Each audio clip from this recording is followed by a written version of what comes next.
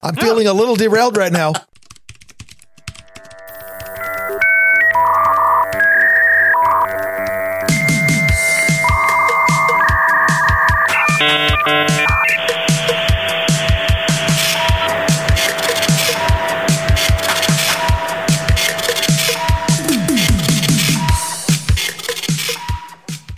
Hello and welcome to episode 122 of Grumpy Old Ben's for Monday, December 28th, 2020. I am Darren O'Neill coming to you live from a bunker deep in the heart of Middle America, just outside of Chirac, where Comcast got me on Christmas Day.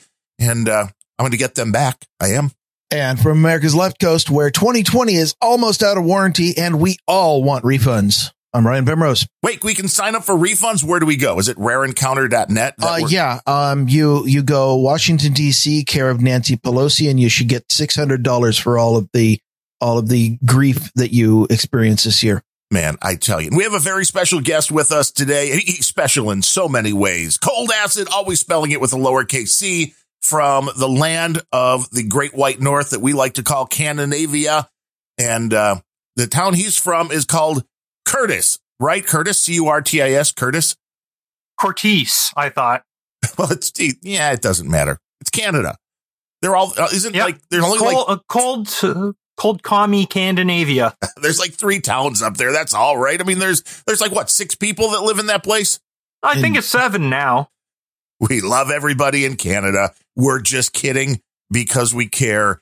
And yeah, I mean, we don't really want to talk politics today, but this whole concept we may not want to, but it's gonna happen. $600 as opposed to $2,000. I mean, it's amazing to me how many people are like the Bernie bros and stuff, these big time socialists who are turning against Trump for not signing the bill, for trying to get them more money. It's like, wait, I don't get it. You're misunderstanding. You're playing the party line so much that you are just not even understanding what's going on behind the scenes. And I know I almost had an aneurysm when Trump says something and AOC and a lot of Omar agree with them. That's when I start looking around like, wait, is this a simulation? Did something glitch? What's going on? It means it took almost 4 years of presidency, but they finally got to Trump. Yes. He's compromised. He's either that. He's now part of the deep state. It may be. I heard that he did sign it too. We finally did. Yeah. Late last night. In a couple of weeks, Biden is going to announce that Donald Trump is going to be Secretary of State. That would be fantastic. Well, I mean, Biden's already figuring out that the folks on the far left are not going to be his friends because he's not doing what they want him to do. Well, Biden's out here calling for unity, which, I'm sitting here going, you fucking election thief. No, you're never going to be my president. But the funny thing is, people on the far left of his own party are also saying, hell no, we don't want unity with the conservatives. We want blood. That was, who was that jackass Hollywood dipshit that just went on record? Yeah, David Cross, the comedian. David Cross, yeah. You see this kind of stuff and you're like, yeah, how do you expect this country to get back to whatever normal is? And it's not, because politics, they played the left 4 years of hate and they think they can turn it off now. I mean, that's the hilarity of this. It's like, you think you control this? No, the only thing they've succeeded in doing, they can't turn off the hate from the left, but they've managed to turn on the hate from the right. Well, yeah, and the right has seen what worked. And I can only imagine where this goes forward. Yeah, 2022, Pandora's 2024 box has been opened. 2022 and 2024, you are going to see, because now that the Supreme Court has declared it to be legal, you're going to see massive fraud on both sides. The Republicans are going to come back and they're going to hire nothing but the best fraudsters as consultants for the party. And you thought your vote didn't count for much before. Yeah, my vote's going to be approximately the same as Cold Acid's. Yeah, well, he can vote. I mean, just because he's in Canada doesn't mean he can't vote in the United States. There's no rule that's going to keep him from doing that. I mean, there may be laws. Not anymore. No, but what are your thoughts on this whole bombing in Nashville? I love the theories that have come out on this so quick. Is this related to the election in some way, or is this just something totally different? Well, I'll tell you I think it's the 6-week cycle. That if that is, it went a lot farther than it usually does. Usually it ends with I them think this arresting time some it blew guy. up in the FBI's face. I didn't know they were that I'll tell you my first theory, though, about this bombing is that I am quite sure that it is linked to the fact that we ended up doing a no agenda stream meetup instead of a grumpy old Ben's on Friday, on Christmas Day, because I think that the timing is way too coincidental. The bomb went off, and the reports coming in after the bomb are that because it's an internet hub, the people who put it together are dudes named Ben who know what the fuck they're doing. So they had natural gas backups for the generator. And the real internet problems didn't start until the emergency services wanted to go into the building, and they cut off all the natural gas lines, and the backups died. And then the internet went down, which coincidentally happened to be right about the time we were ready to start Grumpy Old Ben's. And I think that's why you got a Comcasm on Friday morning. Yes, it definitely would appear so, because it went down right at that same time. And I didn't put two and two together at first, because it's like, well, the bombing was earlier, but you're right. The turning off of the natural gas and everything going down, which also just says everything's running through Nashville. There's something going on with that where, Chicago you're not goes actually down. that close to Nashville. I mean, no, I can drive there in 7 hours, but it's not next door. Okay. That is close.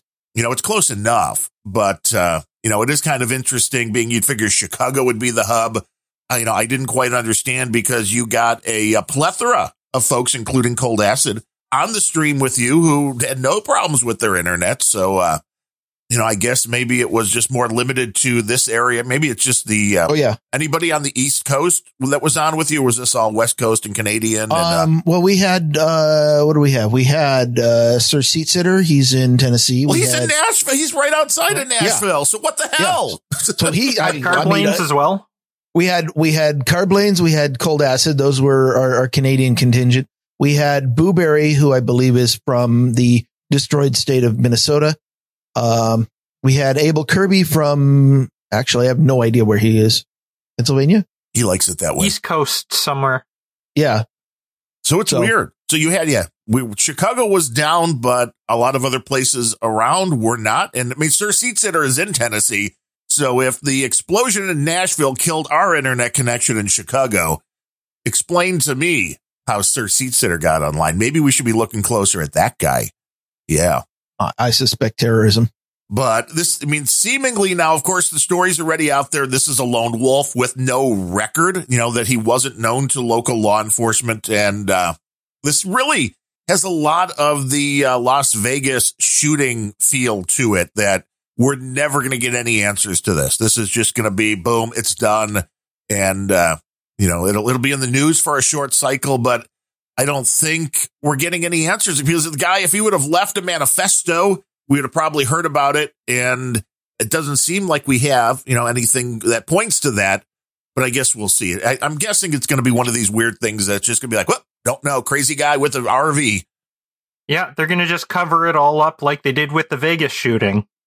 Yeah, you notice that just kind of disappeared. That was such big news. And then it just disappeared off the radar, and nobody's asking any more questions, including all of the Saudi connections. Well, from what I heard, it was a hit on MBS gone wrong. Could be. Yeah. Well, the only thing that I heard, and admittedly, the only media I have encountered is a mainstream. The only thing I heard was that some guy had guns, and this is what happens when you let anybody have guns, and that's why we should ban all guns. And then the story was done because the narrative had been delivered, and it was swept under the rug, and nothing else was important. Well, and he had way too many guns than would actually be needed to do what he was doing. It really did fill that narrative of this was a gun buy gone bad or something really strange going on. But speaking of guns, this is Monday. It's a Monday show. I'm sorry. I should have told everybody already. 7 killed, 27 shot on Christmas weekend here in Chicago. That is 753 people so far killed in 2020. That's up 244 people from 2019. So take that. Yeah, but that sounds a little low for your average Chicago weekend. I guess the numbers are just down because everybody's celebrating. Well, yeah, Christmas. I mean, really in Chicago, the summers are worse than the winters because even the people that shoot each other, they don't want to go out when it's cold. Outside. Right. It's like, it's way easier to shoot people when it's warm. Here it is, it's 34 Fahrenheit, which is, I guess, +1°C for those of us who are using the wrong system. Enough. Yeah. The right system, the wrong system. It's wet, it's cloudy, it's cold, it's dark. It's perfect podcasting weather. Well, that's good. It sounds like regular Washington weather. Yeah, it's always perfect podcasting weather. No gunshots going on outside or what? I'm choosing to believe that they're all fireworks. Sure. Yeah, people just celebrating the end of 2020. I don't know what they're celebrating, but there's a lot of celebrating to be done. There is. There's a lot of celebrating. It's been a strange year, and this is the last Grumpy Old Ben's for 2020. So, I mean, this is a nice way to kind of recap the insanity that has been COVID, that has been just governmental controls, that has been how tech is changing around how everybody is staying at home. And, you know, it was interesting because my first thought on Christmas when the thing went out, I'm like, you know what? Everybody's trying to Zoom grandma. It just was too much for Comcast and it blew up. But, I mean, there's so many theories you can go with. And that really, it was a weird day because we very, very rarely have a Comcast outage. I mean, it's been years since we've had an extended one, and having it go down on Christmas Day. It's like usually I think when Comcast goes down, there's an employee, they're doing work and somebody screws something up, and nobody's working Christmas Day. So it was weird. I know a lot of my wife's coworkers were working Christmas Day. She just happened to get lucky and well, they always, they start with the people who are normally scheduled for a Friday, and she usually has Fridays off. And then, they always put out an announcement like, anybody else who wants to get some free hours, we'll let you trade with people who want Christmas off. And, she had requests and she didn't. Yes. Yeah. You're right. Progo, who's in the troll room as we do this show live. Brendan Kidwell of smallcomputer.us fame. Probably way more people watching Disney Plus and Netflix and stuff on Christmas. Yeah, I understand. That's more bandwidth going on because what about the people who, I mean, honestly, which would you rather see in 4K? The new Disney whatever or grandma? Well, I mean, probably anything but Disney. But I will say, and I don't know. I wouldn't want to see someone's grandma in 4K. Wow, that's rude, Cold Acid. Everybody wants to send hate mail. They can go to rareencounter.net. Yeah. You're just not seeing the right grandmas. Yeah. I can point you to some. That's some of true. Yeah. But I'll give you a link to a particular porn site. I don't need your porn sites. The Disney Mandalorian was lemonparty.org. the most pirated show of 2020. I don't think that's any surprise. I downloaded it. I haven't watched any of it because I'm just kind of against the whole Disney thing, mainly because they suck. They suck. I'm against the whole Disney thing. I downloaded it anyway because I'm a compulsive pirate, but yes. And people like our buddy Jay Finley, they just keep sending me terabyte, hard drives. So I just keep filling them up. That's what we do. And, so yeah, I did download because, this is what happened when the internet went down for 4 hours while you guys were having fun on the stream. It's like, well, I was kind of playing around, checking out my new green screen, which works really well. So that's cool. But otherwise, I was watching old episodes of the Drew Carey Show. Why? Because I had them on my NAS. I had no idea you had it so bad. I know, but I've got them on my NAS. Hey, that's not a bad show. No, it was actually was a decent show. Except for the part where it has Drew Carey on it. Yeah, okay. Yeah, but it's got Kristen Miller it's his too. Best stuff. Well, fortunately, it all ended well. The thing that made your internet finally come back up was that we all finished up our meetup and got off the stream, and 10 minutes later you logged back in. I did notice that. I did notice how that was. And Harry Hamster says I'm hypercritical. See, he's been in a bad mood lately. Somebody pet Harry Hamster. Give him a candy bar. He'll feel better. But with the Disney thing, can't give him a candy bar. Just a handful of sunflower seeds. That should do it. That's healthier. You're probably right. Yeah, don't want to get him hopped up on sugar. But with the Disney, my nephew is supposed to be getting married. He's pushing the date back because it was supposed to be in April, and we all know that this COVID thing is still going to be causing some issues, especially for older people now. But he was born on the birthday of Mickey Mouse, as was my mom. And it turns out his fiance was born on the same day as Walt Disney. So there's like a Disney magic thing going. And Disney was selling this little Funko Pop for $40 that had the, Cinderella's castle, and it had a little Walt Disney holding a Mickey Mouse. And I was like, wow, that's really cool. I'd like to get that for him. And you go to the Disney site and it's like pre-order, and you click pre-order and it gets into your bag. And I'm like, well, I could add a couple of t-shirts so I can get the free shipping. And you try to check out and it's like, no, they're sold out of the Funko thing and you can't buy if it's on. So I email them and they're like, well, it's sold out. And I'm like, but it's still saying on your website pre-order, and it's still allowing people to pre-order them. And they're like, but it's sold out. And I'm like, yes, but your website is still allowing you to put it in the cart. It still says pre-order. It doesn't say sold out. Needless to say, 6 emails back and forth with Disney. They're insanely stupid because they can't fix their website, nor do they understand the problem when you have a product that says you can buy it, but you can't. So, Disney hatred, it's real. That's they're too busy imagineering to know anything about e-commerce. They're not imagining anything. Disney has not had a new IP in decades. I have no real comment on your Disney story, but I did want to derail the topic with a brief aside. I apparently live about 4 miles away from Funko's corporate headquarters, and I'd never heard of them until you started talking about getting these stupid little things. they're little. Could you please bomb them, Sir Bemrose? Because I hate those ugly things of theirs. They're way too expensive for their quality and size and appearance. Yeah, I did always wonder. That's a better name for them. I did always wonder what the hell that they, it was this big ass creepy misshapen head that stares over one of the downtown intersections here. And I always wondered what the fuck that was, but I just thought it was like some local bar with a sense of humor and no sense of art. And then I realized that no, it's actually Funko's main corporate store there. Anyway. It's the soulless black eyes that really get you with those things. Kind of like the that too. That's fucking creepy. It is. There was a guy that was making custom ones for the television series Chuck, which I really enjoyed. Zachary Levi and Yvonne Strahovski and Adam Baldwin. Great show. And the guy was doing custom ones, and he was putting color in the eyes with making them look more like real eyes. And it's like, that is so much better. I will never understand why they went with the creepy, soulless, blank black eyes as one of the things that are like their main. I have a reason why. Okay. Their first attempt because was they're mostly eyes. sold to creepy, soulless bugmen. Wow. So if you like Funko, just reach out to Cold Acid at rarencounter.net and then let them know why you like Funko.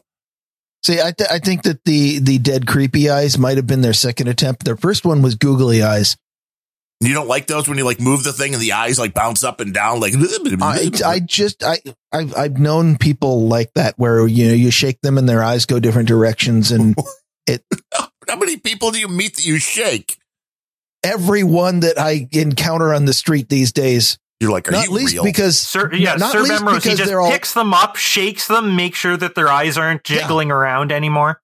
Well, at this point, you got to treat everybody you meet like a bobblehead because they have no personality because you can't see their face. Yeah, that's true. Everything should come with masks on now because masks are going to save everybody. I have a couple mask stories, like one from Florida counties where they checked, they took all of the Florida counties and all of the data from the whole year. And the counties that had mask mandates had an average of 23 cases per 100,000 people per day, where all the counties that have no mask mandate had 22 cases per 100,000 per day. So you mean not statistically significant wearing masks? They actually had fewer. Well, yeah, they had fewer in the places that had no mandates. I understand, but that's probably within a margin of error. And at the very least, it's showing there's no statistical. How about this one for margin of error? They did the same study, but with states. states that had mandates had on average 10 more cases per 100,000 per day than states with no mandates. It's still a very low percentage, but one thing it does show is that the masks don't work. There's no question about it. So I'm not usually a religious person, but a group of pastors in Iowa gave me a hell yeah moment. They got together and created a set of demands for Iowa's Governor Kimberly Reynolds to retract the mask mandate because it, quote, demands that Iowans cover the image of God. And I hadn't heard this argument, but it's actually, from a psychological perspective, it's absolutely true that covering everyone's face everywhere leaves everybody feeling psychologically isolated and unable to connect with fellow human beings, which is absolutely destructive to the fabric of a society. But they say that the mask mandate is unconstitutional and oppressive. And I'm going to read you some of this. Whereas God is the sole creator of earth and man, being made directly in his image, is the apex of his creation. And whereas God is the ultimate and highest authority and his laws are the highest laws, whereas masks cover the image of God by obscuring personal identity and violate the holy law of God by restraining the healthy in place of the symptomatic sick. And whereas the Constitution of the state of Iowa and the Constitution of the United States recognize the right of the people to assemble peaceably with no abridgment. And whereas the governor has no constitutional authority to decree law to the rightful citizens of Iowa. And whereas clergy is commissioned to preach the whole counsel of God's word and to be a conscience to a wicked world that is often ruled by tyrants. We demand that the governor retract her mandates, that the legislature convene to end the mandates, and we resolve to defy the mandates and direct all churchgoers to ignore mask mandates by teaching them that rebellion to tyrants is obedience to God. These people are going to a higher authority than their tyrant governor. I love it. Yeah, and absolutely right. Because the reality is masks don't work when it comes to a virus. Now, if you're sick and people are coming around you, well, maybe you should wear a mask for a while if you know you've got anything, whether it's the flu or COVID. If you're sick, then don't be around people. That's the most obvious solution. But if you have also the one that we've used every flu season forever. Yeah, it works. It's the, that is the way that viruses spread through the air.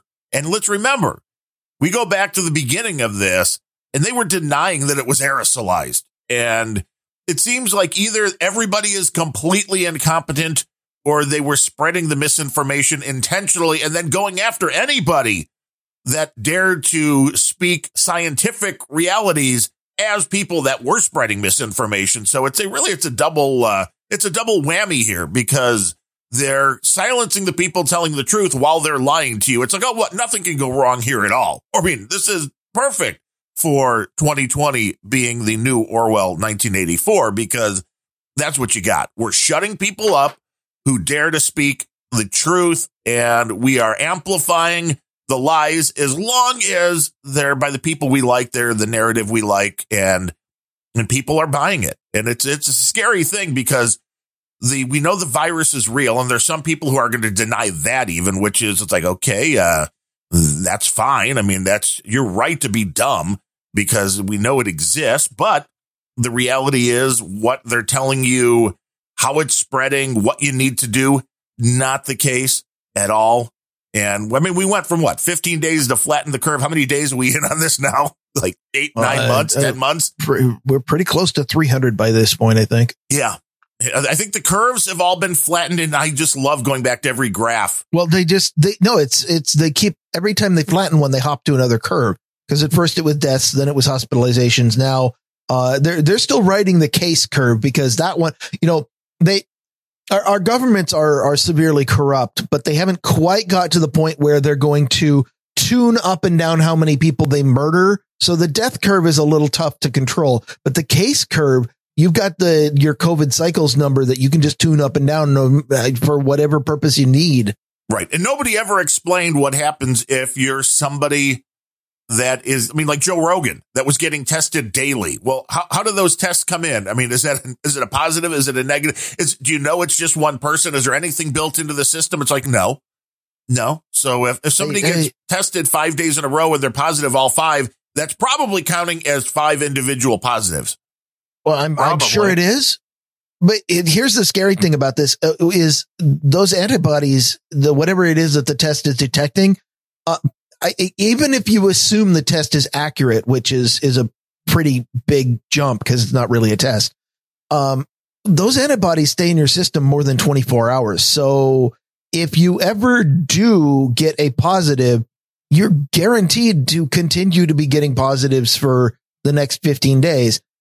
I mean, how beneficial is it to test every day? Not at all. But hey, testing. I mean, if there was an actual test that could determine whether you were infectious, I'd actually be all for it.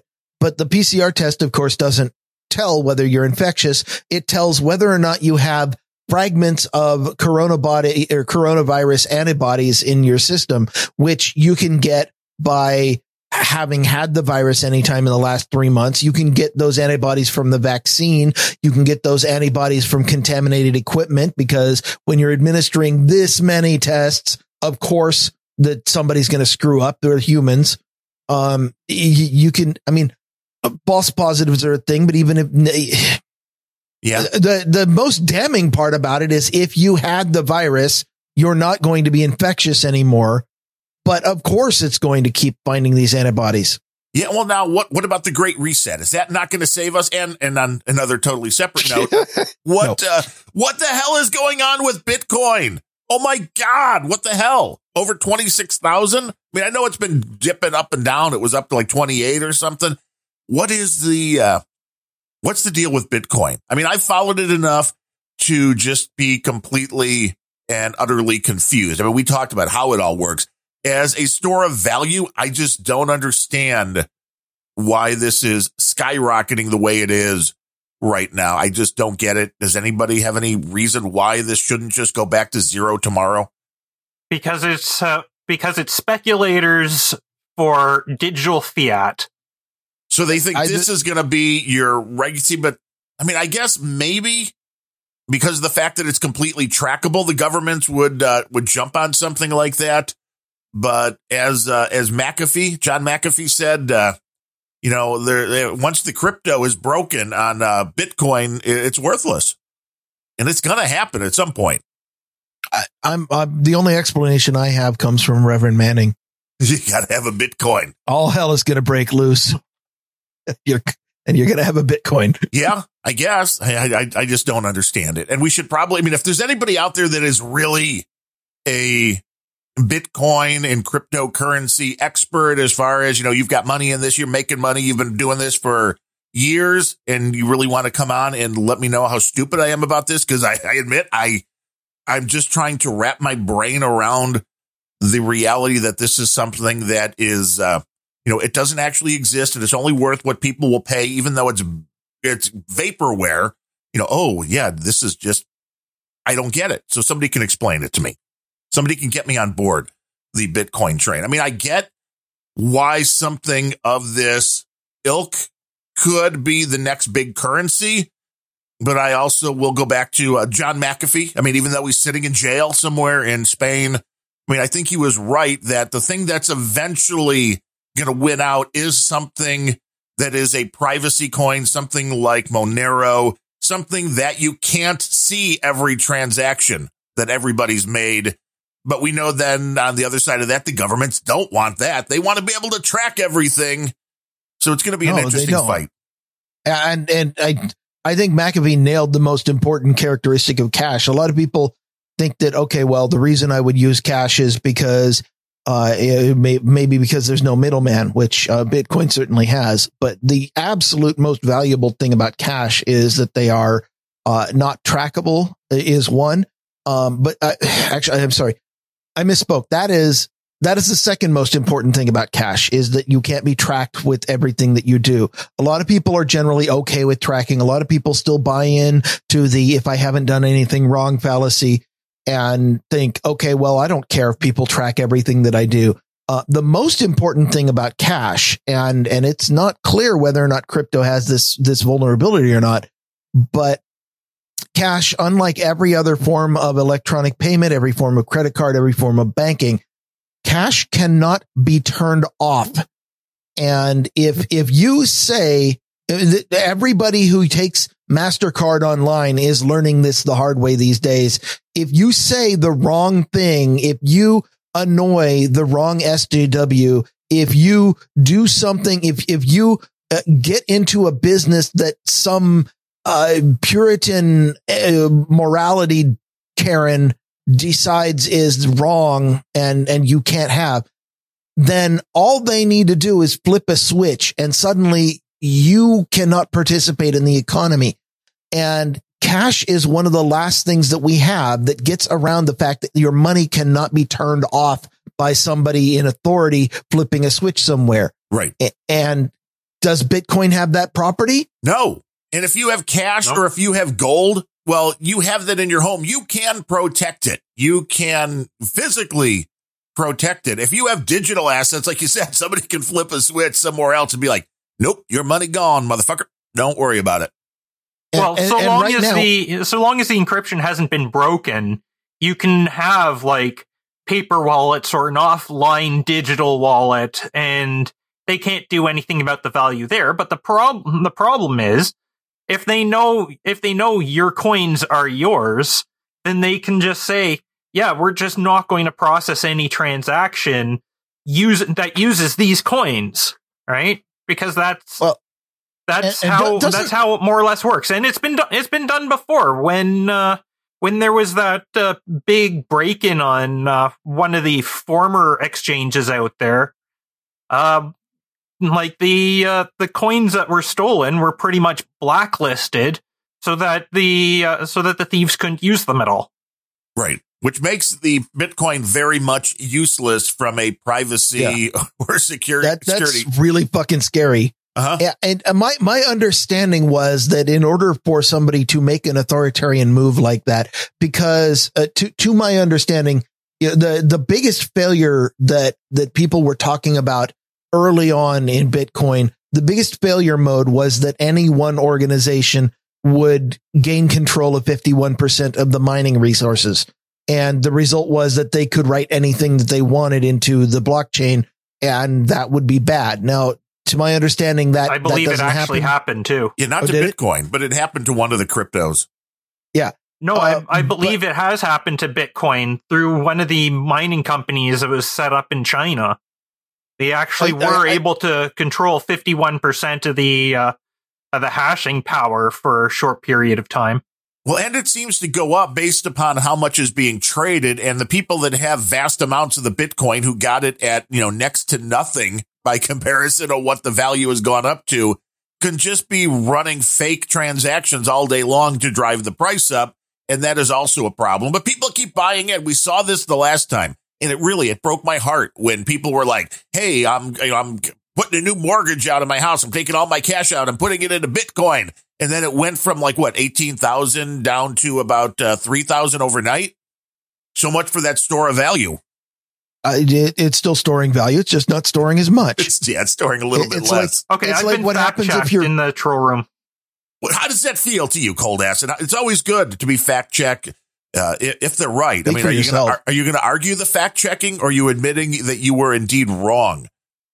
No, Harvat's probably correct. I'm probably thinking of one of the forks of Bitcoin, not the prime main Bitcoin. Yeah, Bitcoin's too big for that to have happened, I believe. But yeah, there's some of these smaller, like you said, forks of them have gotten to be quite big. And yeah, Bitcoin Cash is pretty big. The other danger that doesn't require anyone to have 51% of the mining ability or resources, but the other danger is that Bitcoin is susceptible to a consensus attack. And by that, I mean, the cultural attacks that we have been suffering for a decade now, where enough people get together and have the same kind of groupthink, like enough people get together and say, we don't like this pot shop's, services, and therefore we're going to blacklist all of their coins. This is still an authority attack that can cause that kind of problem if enough people get together and say, oh yeah, or a government agency threatens enough people. I'm not exactly sure the mechanics, but I do know that the entire Bitcoin chain has been dragged off in different directions. Sometimes they fork the chain and discard the old fork that they didn't like. But whatever the case is, it is vulnerable to a consensus attack where enough people, quote unquote, running Bitcoin can get together and still screw you out of your money. Right. And right now, with where Bitcoin is, the CSB donation of 0.0033 now up to $89. So when he gave us that donation a few weeks ago, it was at 72. Now that's 89. It just keeps going up. Yeah. You mean the one that you decided to give me half of a small amount and then keep it all for yourself? I get that. Right. I cut it at the price that actually I haven't done that one. So we can cut you in on the sweet fullness. Now, of course, make sure you cut it before it crashes. Right. See, that is the trick with any of this stuff, right? It's like, I'm riding it to the top. And then you're like, oh, the bottom dropped out. Oh, huh. Now what? No, I'm just at this point, I personally lost my faith in the majority anymore, especially if you believe what all the mainstream says, that the majority of people voted for Biden, which I honestly don't think is true. But there are enough people out there now, and they seem to have our culture by the balls, that if you piss off the wrong wokest organization, then they can go all code of conduct on a steering committee somewhere. And if the steering committee has the ability to nullify all of your coins just by getting together and going, well, we all agree that this person is a deplorable, then your coin still has a fatal flaw. Yes. You're never going to replace cash in any way unless the money is truly anonymous and can't be shut off. I would agree. And there are coins like that. Monero, I think, is the closest to it right now, but there's new coins coming out all the time. And I'm really kind of surprised that, the United States, one of these larger countries, the EU, hasn't come out with their own crypto. And then, because then what they'll do is they'll outlaw, if the United States comes out with, here's our USA coin, then it'll be, making any Bitcoin transactions in the United States is now a federal crime. And, it's going to get interesting. It is, because they're planning on that. Yes, we're going to all sleep on Cold Acid's couch and put all our money in BTC. Oh, up here there was talk about creating a federal digital currency as well. I remember from a year or two ago, Trudeau coin, and I would not be surprised if a Canuck coin comes out of Ottawa, they will say you can't use BTC anymore. Right. Yeah, and will you? It depends what the penalties are. As a culture, are you sufficiently whipped that you guys listen to your government when it says to do things? Most of us up here. Me, I will pay lip service and then go do whatever the fuck I want anyways. Good man. Yeah, it all depends what the penalties are for breaking said law, and if they can, like any of the RICO statutes in the United States, if they can then take all of your wealth, if they catch you with having any of the crypto, it'll get very interesting. No question about it. But, hey, I have a Twitter story. You have a Twitter story? I have a Twitter story. Man, we haven't even had a VPN story yet today. Yeah, I'm sorry to hear that. Actually, I'm not at all. Can we? Oh God, what was it? Somebody said on Noah Did a Social. They said, "You guys really need to talk about VPNs on one of these episodes." It's like, wait, you're missing out. Well, no, we had the other guy that I had to block. Now, you critiqued me the last time that I engaged the guy every time he sent a meme, sending back, something like "fuck you." Now, you said that was the wrong way to go. This time, when the guy was just stupid, I just immediately blocked. Was that a better way? You were so close, but you still went out there and got all publicly triggered talking about having blocked the dude.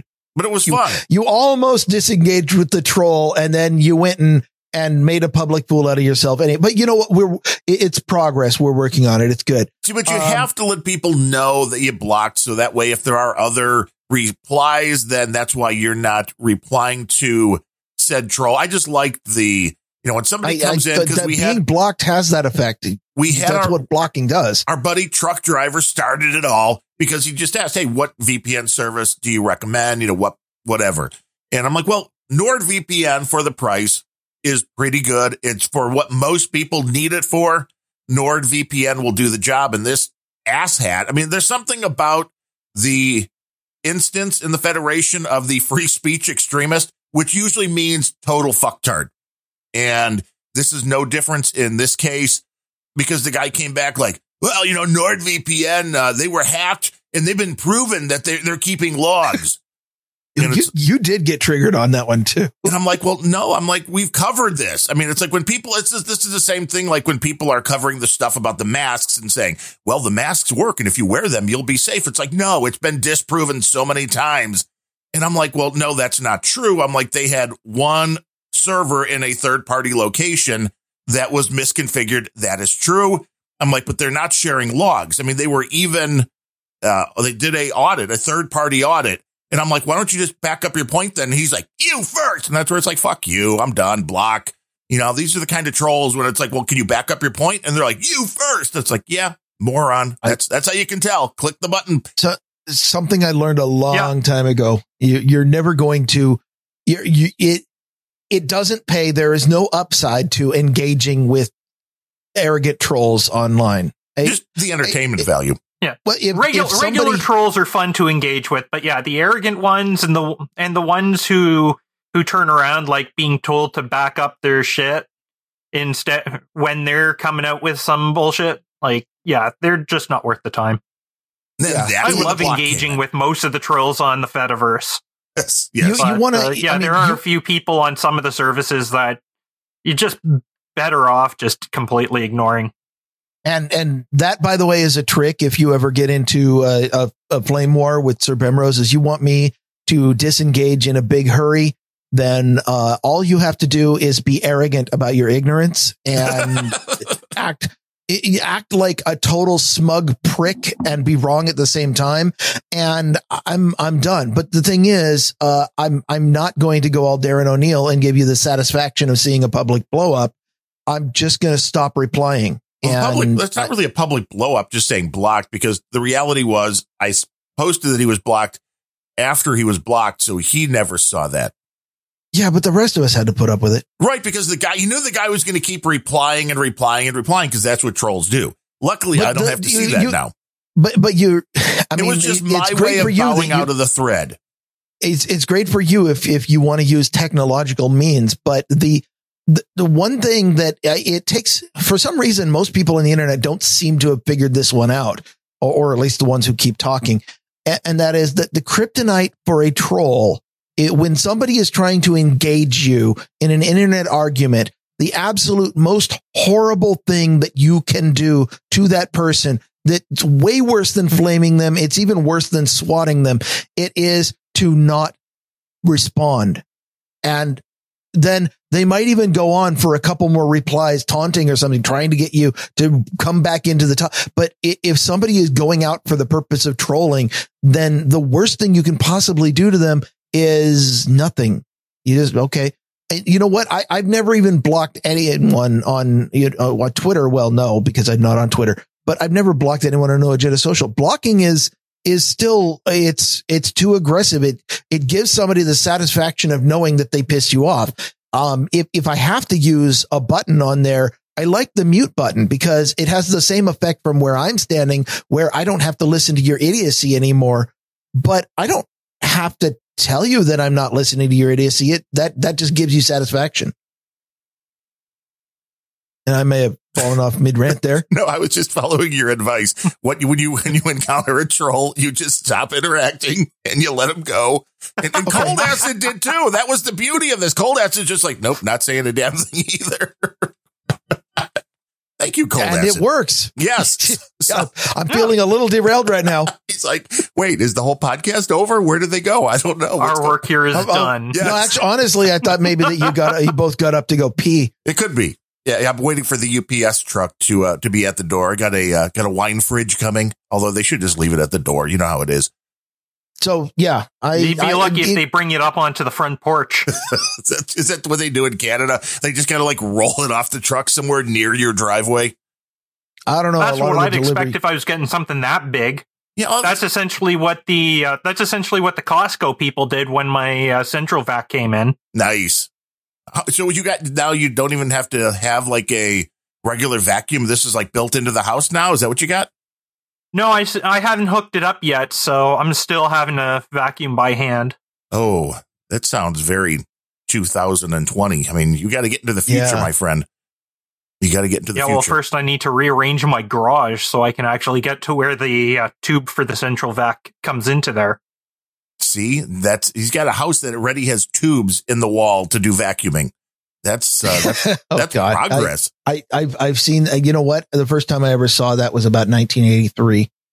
And here's the problem with that is that if you have a little kid who is really obnoxious and likes to annoy people, then that little kid is going to walk around the house and lift the little vacuum flap on every one of them as often as possible. And maybe even put a pencil in there to turn it on and leave it on. A couple marbles.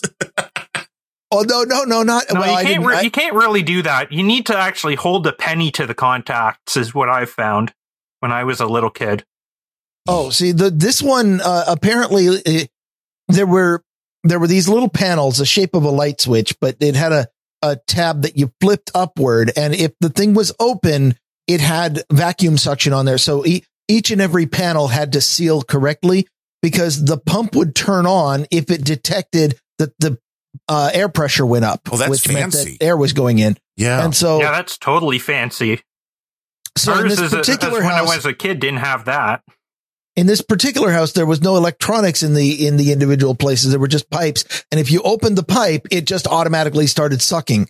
And I mean, I've been in a lot of places where that's true, but I'm talking about vacuum cleaners here.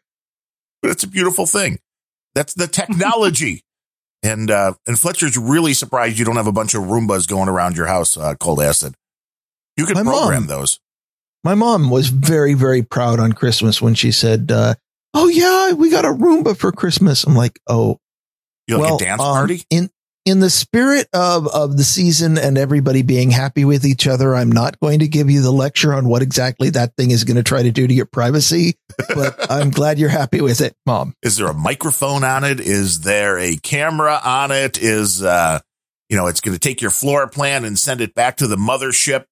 All sorts of fun stuff. My biggest problem is I've got too many stairs in the place. A Roomba's fine if you've got like an apartment or you've got like a ranch style or bungalow, right? Where everything's on the same floor.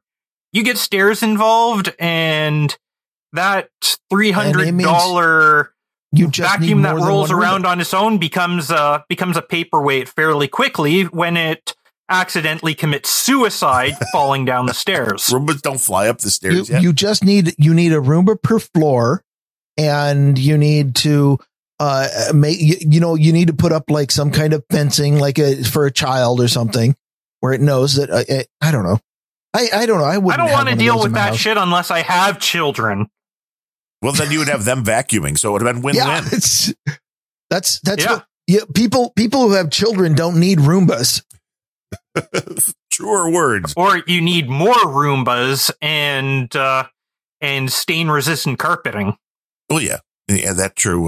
That is true as well. You said you had a Twitter story though, and then I want to ask, some more questions about this whole SolarWinds thing and how there's no connection at all to any of the election stuff. Well, I realized my Twitter story is actually kind of boring. Oh, okay. Well, it has to do with two accounts, at POTUS and at White House. Have you heard this one? Well, yes, because they're owned by the White House, and Twitter was actually considering the minute Trump leaves office, dumping all of the followers, which Biden's people are like, hey, fuck you. No, that's millions of people. They have an account at Transition 46 that the Biden team controls. And it looks like what Twitter is planning on doing in the back end is they're going to decommission at White House, which is the one the Trump team controls. And then they're going to rename Transition 46 to White House. And what another way of looking at the same operation, which again, on the back end doesn't mean as much, but a way of looking at that operation is also, we're transferring control of the account. Right. And depending on which way you look at it, the very important question is, do you think that everybody who follows at White House when Trump is in control of it would follow at White House if Biden were in control of it? Probably not. And I'm thinking no. And they're different accounts. It might look like transferring accounts, but the account name is not the actual key which decides which account it is. There's the actual ID number for each account. So this is just like two different accounts getting renamed.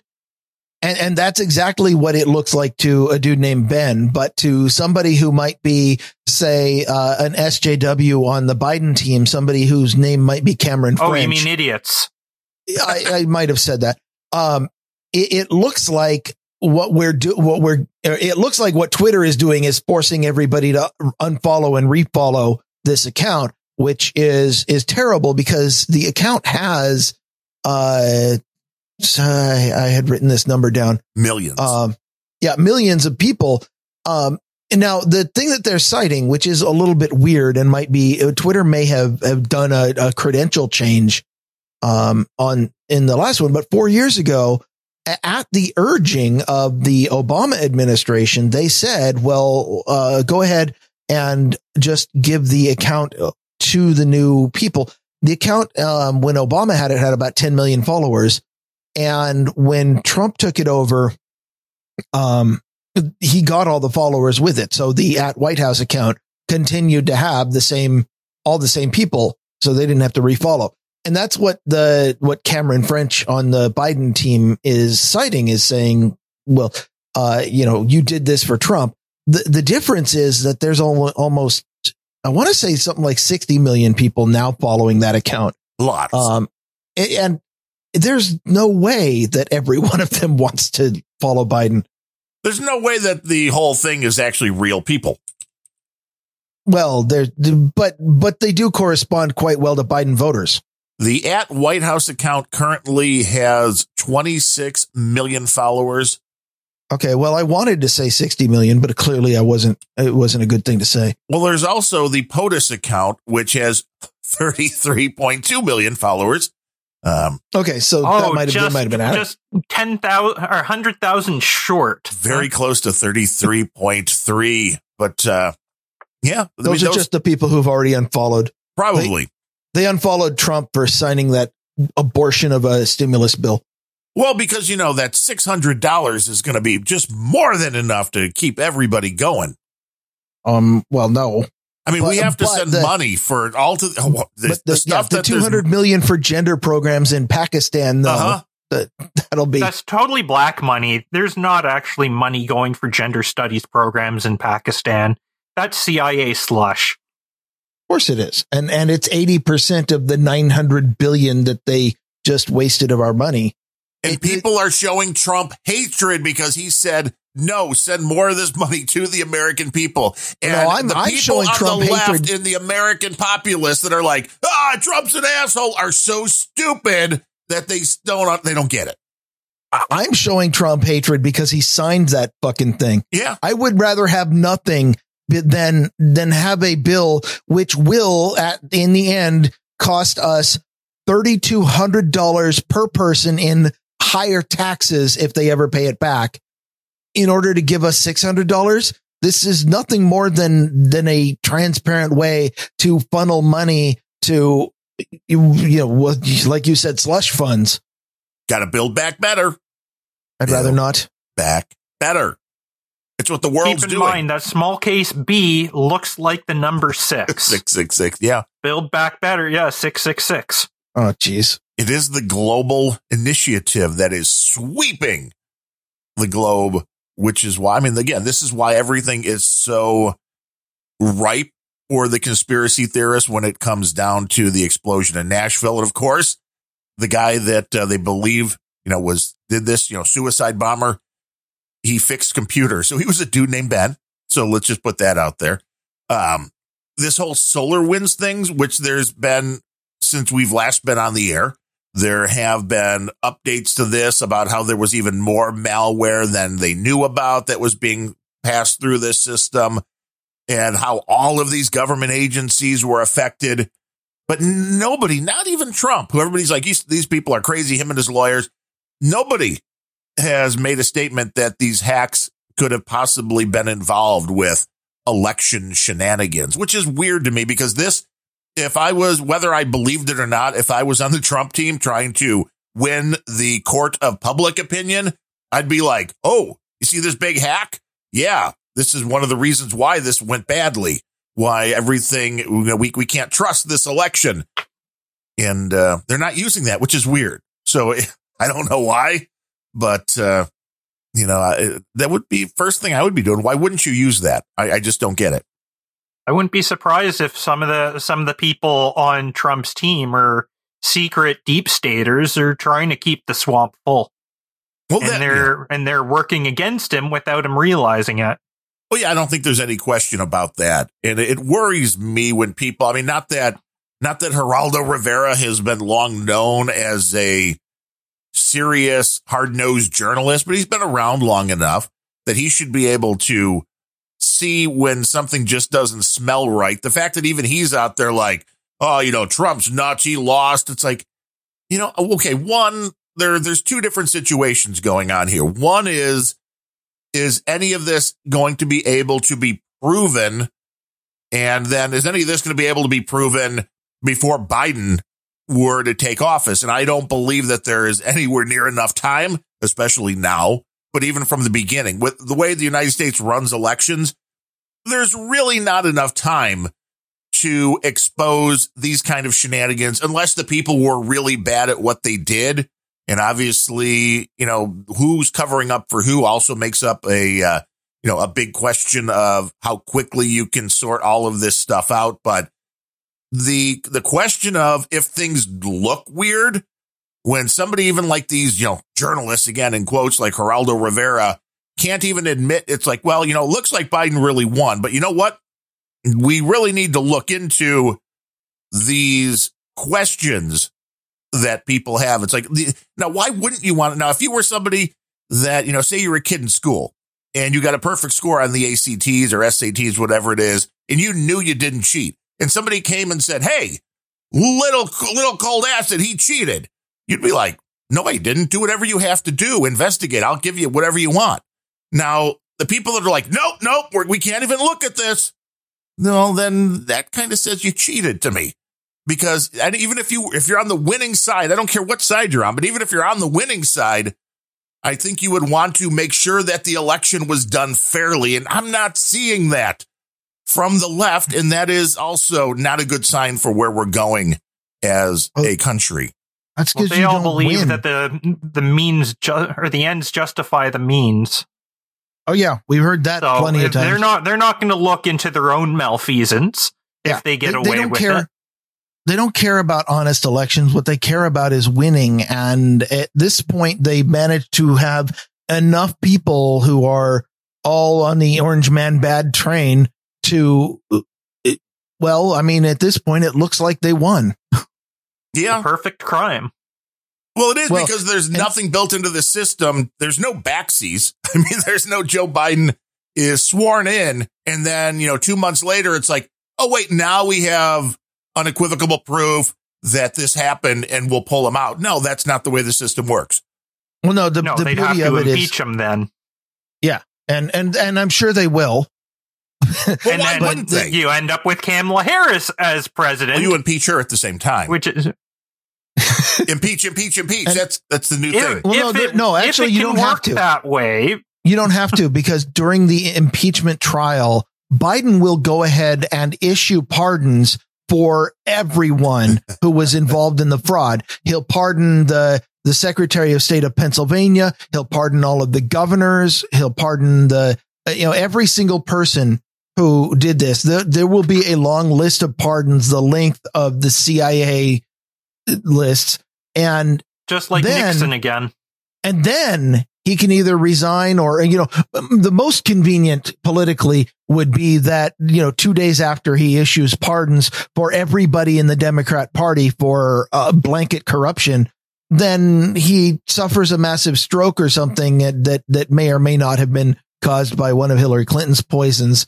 And then Kamala just takes over and we have a national period of mourning, and then the DNC is scot-free and it doesn't matter what they did until the next election when the RNC comes out and is just as corrupt. And then it goes back and forth, and we have, impeachments every 12 years or 2 years. And right. I was going to say 12 years. No. Keep in mind also that even if both Biden and Harris were impeached, you know who takes over next? Nasty Nancy. You love Nancy. No, I hate her. See, even people in Canada hate Nancy Pelosi. No, I'm feeling like cold acid. You don't understand the yes and. You will never be able to go on Who Are These Podcasts. Drunk bitch. Yeah. You will never be on Who Are These Podcasts with that attitude. And that's why you will never be able to do an ad read about your manscaping tools. So just let that sink in. Actually, you can. In fact, no, Cold Acid has his own podcast. He can go do an ad read for manscaping. In fact, if you talk to them first, you might even get paid for it, but that's not required. I want to hear you go on. I want to hear you, this Wednesday, go on Rare Encounter and do an ad read for shaving your junk. Well, then you won't be able to run it on the stream, or is that your plan? Well, we run Nick on the stream. I think that's his plan. Yeah, you can't. No, if I'm going to do ad reads, it's either going to be somebody else's to cover it, or it's going to be fake ads for shits and giggles. You mean like the Bemrose VPN? Well, that's what I was suggesting. Yeah. Nick does fake ads. Like the Bemrose VPN or products from the dark sewer scientists. Well, I heard that they shut the Bemrose VPN down. The CIA, FBI, Interpol. Well, no, it was the bomb in Nashville that shut it down. Oh, yeah, the RV. That was what shut it down. In fact, Bemrose VPN was operating out of that RV. I can believe that. I do believe that. That was the headquarters and international mailing address. That's why it was always hard to get your mail to you, because it was always moving around. Yes, by design. Yeah, that makes sense. But it doesn't have to be an ad read, but you really should talk about shaving your junk on Rare Encounter. I think that would really improve the show. I can't believe Fletcher's never done that. Talked about shaving cold acid. Maybe he doesn't shave his junk. I doubt Cold Acid would let him to go that far. But I had Carolyn Blaney, the other host of the Hog Story Show, on the No Agenda Rock and Roll pre-show yesterday, and I called her out on just giving me a little chuckle because I sent a donation in for, holiday season. So I sent in a donation to Fletcher and Carolyn for the Hog Story Show, hogstory.net. And, Fletcher, he will read anything you send him. And the note that I sent started, "Dear talentless hack and Carolyn." And she chuckled a little and then stifled it and stopped. And I'm like, I know you wanted to laugh, but you were just too Canadian polite, because it was a joke at Fletcher's expense, and she admitted that. I'm like, see that Carolyn, she is an excellent, high quality professional podcast host. She could easily replace a grumpy old Ben's host. We learned that on Christmas Day. Yes, I believe that is absolutely true. It's just a question of which one. Yes. I mean, CSB is like, you should have female voice on every show. And I'm like, so you want Bemrose replaced? He's like, no. He said, you bring enough tech talk that he made some really what's the nicest thing anybody ever said about you was something like, Bemrose isn't ready for the trash heap yet, or something like that. And my voice is plenty female. He wants less of you, coast. Darren, on the pre-shows. Yes. Yeah. He wants what it sounded like. Yes. And less you, more trans. He wants more trans, and he does. He wants trans or trans. He wants more trans. Like people. You want trans music or people who've changed their gender? He may want either. It's hard to tell with Cold Acid. He's like, but you should have a female voice on the Rock and Roll pre-show. If you did come out as trans, then we would have more female voices on the show. You wouldn't even have to change your voice. You just identify as female, and suddenly we're a more diverse podcast. That's true. That is absolutely I'm behind this idea. You are behind. I'm sure you are. And then he made a comment, and sometimes I know there's a language breakdown, and sometimes I play into the joke and sometimes I don't. But when he was saying that I should have more female voices on the Rock and Roll Pre-Show, he said, DC Girl and Dame Jennifer could be used for this. And I'm like, I don't know if they want to be used in any way, shape, or form. Scroll down CSB, but I'm sure we'll get more people on the pre-show. It's just playing music, having fun. It's not normally about a lot of conversation. We just go get some tunes out, get people ready to rock, so the trolls can be in full trolling form by the time the actual No Agenda show comes up. And so that's the real reason for playing Fletcher's requests. Exactly. It really is to rile us all up. It is. When Fletcher wants to hear Christina Aguilera, I will play it. Yeah, well, that Thanks, right there Fletcher. in a nutshell is why I never listen to this show before I connect for the start of Grumpy Old Bens. I know, and I wanted to play All I Want for Christmas Is My Two Front Teeth for you. And I know you haven't gotten them yet, but soon, maybe. I still have one of them. He said, well, you'll get that second one. In 2021, you'll get it. We know you will. We know you unless Jay fucking Inslee decides to lock us down again and stop all economic activity. Well, that may you know he will. It's what tyrants do. The case curve needs to be flattened. Well, the cases are going down. That was the latest thing I read, which I'm like, how did that happen? I thought we were going into quick, crank up the PCR cycles again. Yeah, we're going full tilt boogie into, Thanksgiving Day surge, which then has to be followed by the Christmas surge, which has to be followed by everything. But I mean, it's interesting to watch. I do think that when all is said and done, we are going to have a decent amount of deaths above what we have been getting the last few years. I know a lot of people disagree with that, but that's where the data looks like. And, where are you getting your data? Because at this point, it doesn't look like there have been any more deaths than 2019 or 2018 or from the CDC, from their website. Oh, well, there's your problem. Which is they're the ones that have, I mean, I don't know where else you'll get the data from. No, the best news in years from the CDC website is that nobody has died from the flu other than apparently 14 misreported cases. So I've heard. Maybe, but it's still up. It looks like, but again, we will find this out at some point after 2020 is actually over. There was an interesting VPN story that was actually in the news. So, I mean, I guess we are a tech show. So we should mention that the FBI, this comes from a story on Torrent Freak, that the FBI and Europol shut down a bulletproof VPN service that helped criminals. And I'm like, well, isn't that what all VPN services? Obviously, it's not bulletproof. Yeah. It says in a rather unprecedented enforcement action, the FBI and Europol have shut down a bulletproof, in quotes, VPN provider that helps cyber criminals to conceal their operations. The service didn't keep logs and routed traffic through a series of VPN connections. And I'm like, isn't this what all VPNs really do?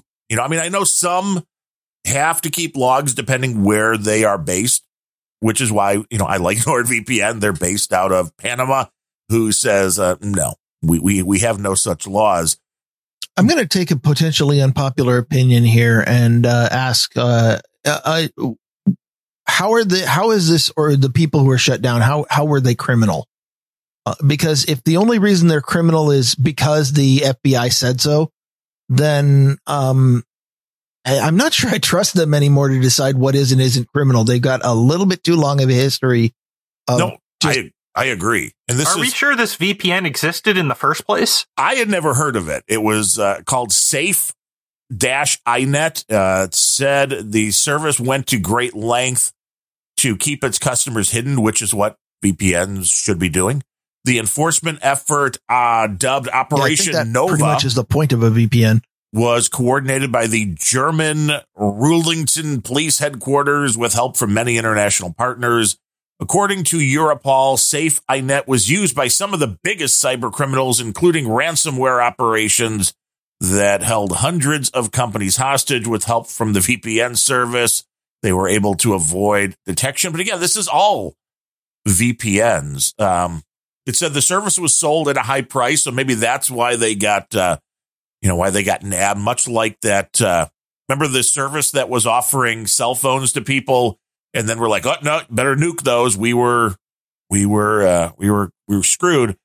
Get rid of those devices. Get rid of them quick. They were saying they were running this through up to 5 layers of anonymous VPN connections, and they were able to identify some 250 companies worldwide who were being spied on by criminals using this VPN. But again, I don't know what exactly. Criminals who spy on. Are you sure it wasn't a government agency? It may have been. Checking for a friend. It may have been. Their servers and domains, of course, were seized, which is in insorg.org, safe-inet.com, and safe-inet.net. And, it's according to the Department of Justice, the U.S. Department of Justice says that it was intentionally designed to support crime. Like, I don't know, is being designed to be as private as possible really to just support crime? I don't get it. I think what they're saying is that they can't tell the difference. They can't tell the difference between a VPN and a Pennsylvania election. Yeah. Yeah, I think you're absolutely right about there. They advertise in shady places. But I mean, this is the kind of stuff that moving forward, I think we're going to be seeing more and more of, because this is where, as you talked about, social justice warrior, this woke society, things that you say can get you deplatformed in any way, shape, or form. When these people start getting like, oh, well, we can't identify them because they're coming through a VPN. Just wait until Twitter and Facebook and any social media site really starts blocking VPN access because they can't confirm the person on the other end. Being anonymous online, which was one of the greatest things about the internet when it first started, that is going to be dying within the next few years if something isn't done. And I just don't believe anymore. Like you said, I don't believe that this stuff's going to happen anymore. If you want to fight back against this, the way to do it is to normalize VPN usage. And that means everybody use a VPN for everything. And it's disgusting to me that VPNs have to exist. It's the same kind of thing that, antivirus for a computer should not have to exist in an ideal world, but they do, and they serve a valuable purpose. And yeah, some of that purpose can be used for bad, but there's enough good that they need to keep around. And if you want to bust the illusion that VPNs are only used by criminals, then start using them more for legitimate stuff. Go connect to your VPN and do everything by it. And yeah. I know I'm preaching to the choir because you already do that. Right. But I'm saying that normalizing VPN usage is the only way to fix this. And I realized I didn't reboot before the rock and roll pre-show yesterday. So I didn't remember to disconnect from NordVPN. Did the whole show with Carolyn connected to me connected to the stream. Nobody complained about anything. Stream didn't drop. So, you do everything on a VPN or get one of those Winston privacy devices. No matter, people are like, it's software, man. It's not open source. So it's dead to me. You perfectly captured the voice of your critics. Thank you. Thank you. That's what I've been going for all of this time. But, hey, the technology that allows you to stay anonymous at this point, savor it while you can, because I'm not convinced that it's going to be around by the time a Joe/Kamala presidency is over. Well, something will be, because the desire for anonymity will not go away. That's why we need the Bemrose VPN. And we will have it as soon as I can acquire another motorhome. Okay, so Bemrose needs a motorhome. We're going to start. Let's get a GoFundMe. Or what's the best site to use for that? One that doesn't explode this time. Yes, yeah. Okay. You know what? I've learned my lesson. I need to keep my explosives in the other motorhome. Right. Yes, you don't want to have the explosives inside of what you're traveling in, unless you want yourself to be blown up for blocks and blocks and blocks. And it is, when it comes to any of these bombings, I mean, let's be honest, whether it's a homegrown terrorist or not, the weird thing about this bombing was it was intentionally trying to minimize people getting killed, which is really a rarity in most of these bombings. Usually the concept is exactly the opposite. So having the voice telling people to get out of Dodge. I mean, I didn't see the story until later that he was actually playing the Petula Clark song Downtown through the speakers too, which makes it even more surreal. But it was weird all the way around. Usually when there are bombings, you don't get the warning of evacuate. We're going to blow this vehicle up. All the more reason to think that it's a 6-week cycle attempt gone wrong. Could be. And I mean, there are people pointing to the election stuff going on allegedly with AT&T and what the Kraken machine and all this other stuff that's impossible to get any accurate news about. So the one problem that I have with your reasoning, Cold Acid, is that at this point, I honestly believe that the average homegrown terrorist has more respect for human life than the FBI. I could see that. Yeah, and that's why he was warning people to stay away, because he did have respect for. You think this is a 6-week cycle where the patsy was setting up the warning? I thought they chose people too stupid for that. You never know. He signed over. I think this time they screwed up and picked somebody a little too intelligent.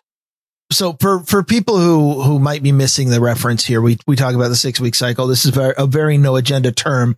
The way that the cycle is supposed to work, and we saw this often during the 8 years of Obama, is the FBI every 6 weeks. We don't know if it's for budgetary considerations or what, but almost like clockwork, every 6 weeks, the FBI will announce somebody that they made a big arrest that was going to do some horrible terrorist act. And in almost every case, they say, we arrested this person who was trying to make a terrorist act. And, don't worry, he never had a chance of doing it because the button that we set him up to push was actually fake. It was us he was talking to the whole time. And so the cycle, and it almost always goes like this, was the FBI goes out and finds some nearly radicalized idiot on a chat board. FBI agents will pose as Al-Qaeda or some other terrorist extremists and will push this guy over the edge. And then at the end, they'll say, hey, don't you want to blow up a Target somewhere? Yeah. And then wait, no, I like Target. Let's do Kmart. Yeah. And, whatever the target, whatever the guy's been ranting against, and be like, well, here, if you really want to get back at these people at Walmart for not paying off your Christmas layaway, then we'll give you everything that you need to do it. And then the dude shows up at Walmart on the day and they give him a fake button and they wait until he pushes it. And then they arrest him immediately and say, you were trying to blow up a Walmart. And the FBI for quite a while, about every 6 weeks, popped out a story that was roughly that framework. And so it ended up being called the 6-week cycle. So when you talk about, this looked like a 6-week cycle, there are some pieces that I'm not sure were there, but if it was, and you think that the FBI set up the van, then they really fucked up by using real explosives. Whoops. I think he might have sourced everything himself. They just tried to make him a patsy, and he was clever enough to not just take what they were handing him. Well, it's interesting. He was a dude named Ben, after all. Right. Which is how, I guess this is how you can gather whatever you need to do this. And you could do it over time, which is, the beauty of, if you're not in a rush. And nobody's really said yet that I've seen whether this was a simple, fertilizer or what was used in the vehicle. But usually these types are caught because you've never bought fertilizer before. And you're like going in and you're like, yeah, I need to buy some fertilizer. And they're like, how much do you need? And they're like, I don't know what fits in my RV. That's kind of the way these things usually go. And in this case, the guy wasn't on anybody's radar, which is the most surprising thing, I guess, about the whole thing, because usually they'll at least be able to go, okay, we can track this guy back down to, this website, or here's what he's been posting on social media. Everybody's like, at first jumping on this was somebody that was scared of 5G, which that's why AT&T was involved in this. And, then it kind of sounds like he was around the corner from the AT&T building. So there's just a lot of weirdness going on. And I don't know if the location was picked for any reason beyond maybe it was one of the more desolate areas in the downtown area that you could blow it up. If you were really worried about not having any people get injured or killed in this, then there was probably only so many places in a city like Nashville where you could go where there's very few people at 6:30 in the morning. You'd have to go into just a business district, but a lot of those business districts in Nashville have apartments and stuff over the venues and the shops and stuff. You don't think it's more plausible that the location was picked precisely because of the amount of network infrastructure in that building? It's hard to say. We don't know. I mean, how do you know? And I'm going to go ahead and float this theory because it's just as plausible as anything else I've heard, that the explosion wasn't staged precisely for the purpose of preventing us from doing a Grumpy Old Ben's it may have on been. Christmas morning. Yeah. I mean, that is the most nefarious thing that you could have done on Christmas Day is stop the world. We were going to have a story on Christmas Day that was going to blow the whole cover off the voting conspiracy. We were going to prove that Donald J. Trump won and this all would be over and Biden we were going to release the Kraken. Yeah, we were going to release the Kraken. But it's too late now. Yes, it's too late. Can't do it. That was on Friday. This is Monday. No Kraken releasing. So there's that. We'll have to wait for this Friday then. You have to wait for the sealed indictments. Friday, New Year's Day. I don't know if the terrorists win again. Yes. Yeah, I think. I mean, because we were going to do Christmas and then we were going to have Cold Acid on New Year's Day. And I'm like, well, you know what? I'm not really sure we're doing a show on New Year's Day. Not because I don't want to do a show on New Year's Day, but because we're doing a show on New Year's Eve.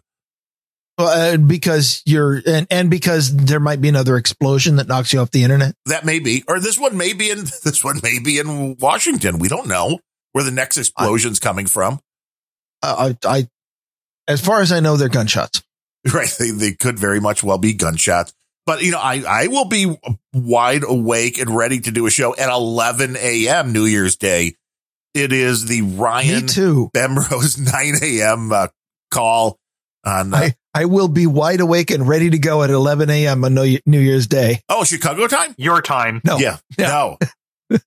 Yes. So there is that. So who knows? I mean, we may just jump on the stream and do kind of a ragtag bunch of crazy people like you did on Christmas Day, because that seems like it worked. I haven't listened to it yet.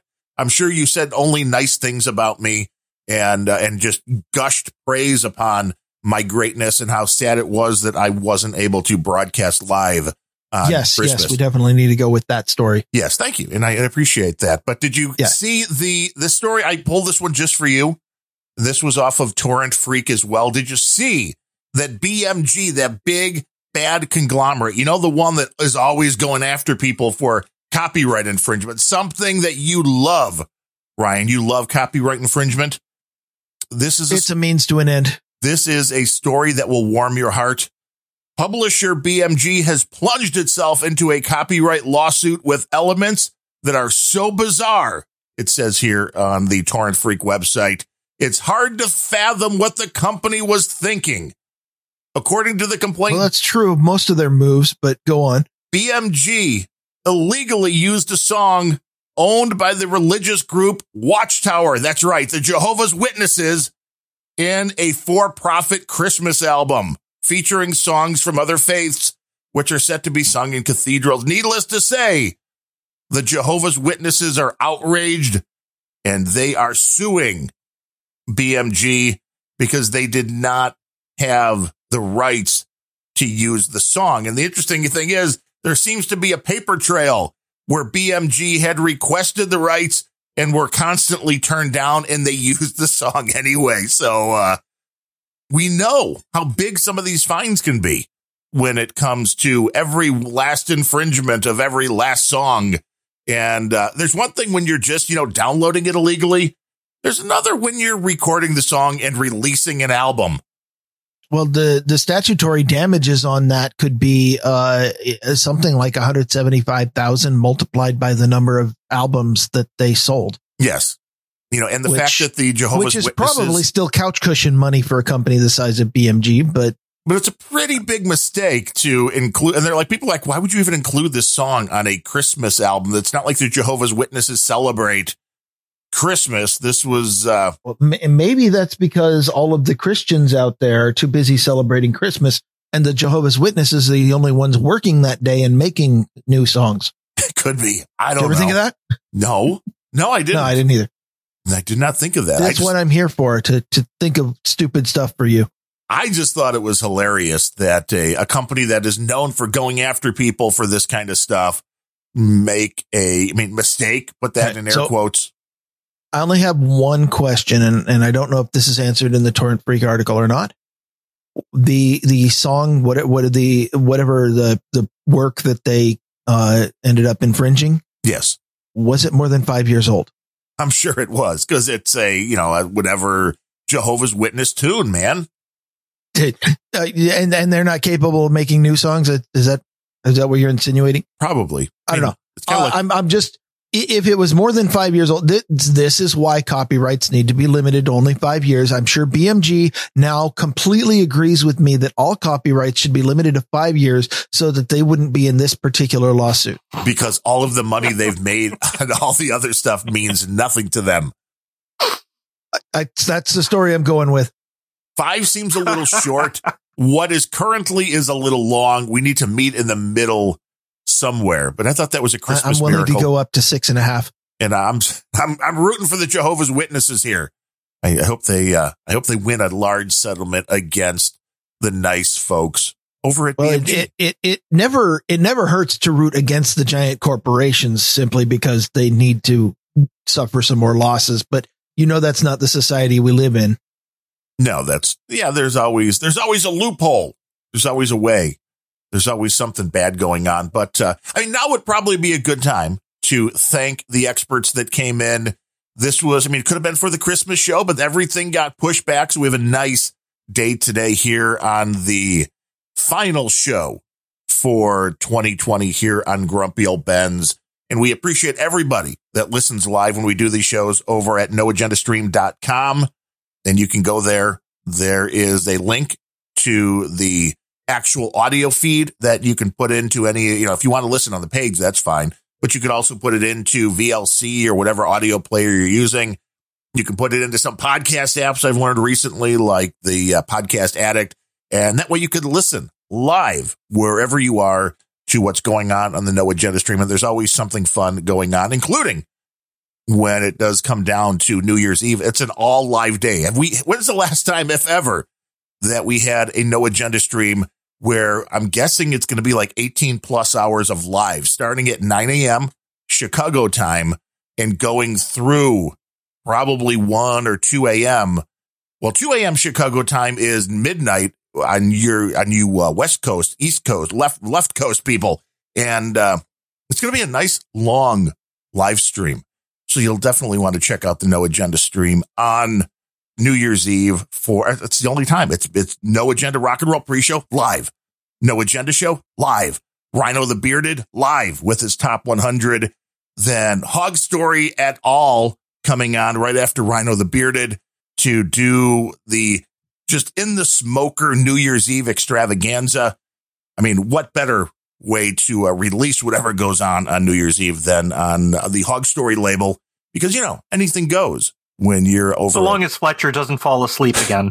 Well, yes, we may need to set backup recorders in. That was terribly entertaining. It was. I just kept hoping for the snoring, but I guess, okay, somebody bring a good snoring sound effect.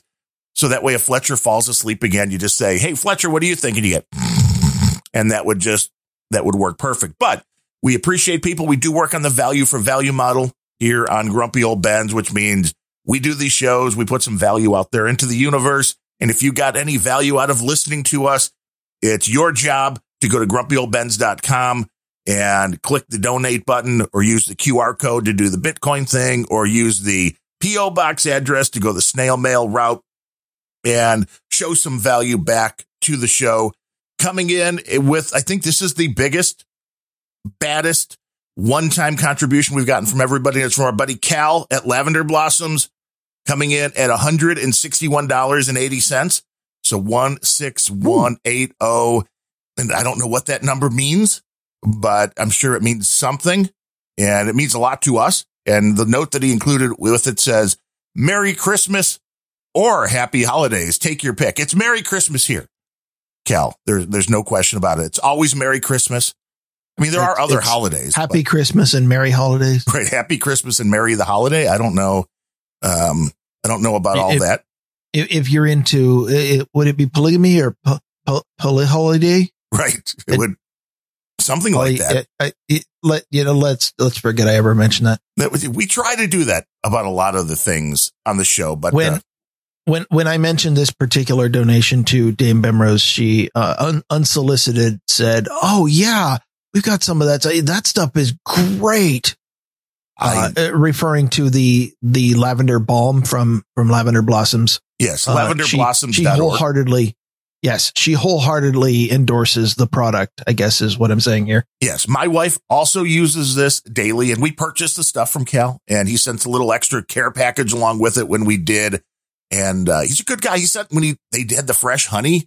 Oh, I mean, that was like the best honey ever. I wanted to drive a truck over to Michigan and just pick up gallons of the stuff because it was absolutely awesome. But as long as it's not an RV. Right. Well, as long as it's not explosives, again, RVs are okay. But Cal makes all sorts of different salves and balms, and they use the CBD or not, depending on what you want. And I know he was having issues collecting money because, CBD is scary and, MasterCard or whoever doesn't want to process the payments and all that. So, my wife loves the stuff as well. My mom loves this stuff. I've never tried it. I mean, it smells a little girly, so I bet you would use it. Although it depends on the scent. You can get some maybe are there manly balms? I don't know, Cal, let us know. But go over to Lavender. It sounds like the perfect scent for when you decide to become the female host on Grumpy Old Bens. Right, there you go. I need to pamper myself a little bit, and I'll do so in a Lavender Blossoms balm or salve, and it's lavenderblossoms.org. And thank you, Cal. Merry Christmas. Happy holidays. Whatever you're celebrating, we are with you, my friend. No doubt about it.